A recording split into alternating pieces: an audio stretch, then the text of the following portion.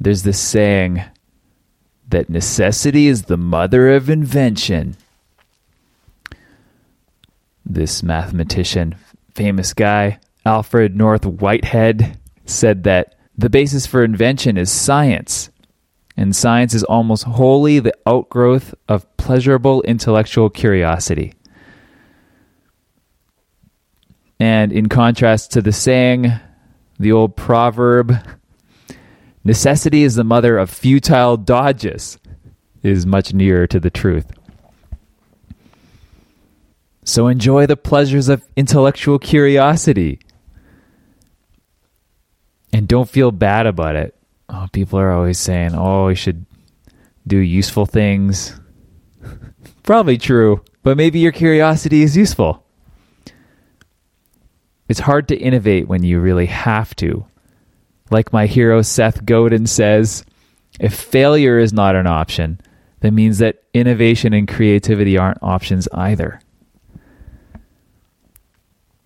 But some amount of necessity can also help at times, I'm sure. For example, the Manhattan Project. I think the story goes that during World War II, Einstein said to the US government, hey, atomic bombs are possible.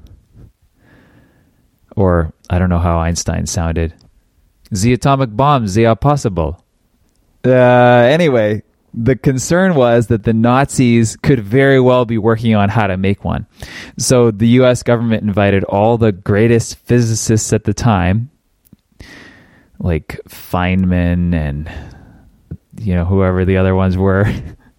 So they invited all the physicists to get together and figure it out.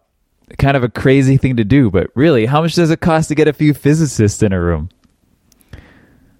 Not long after, there were mushroom clouds in New Mexico or wherever they're testing these things. It's an amazing story.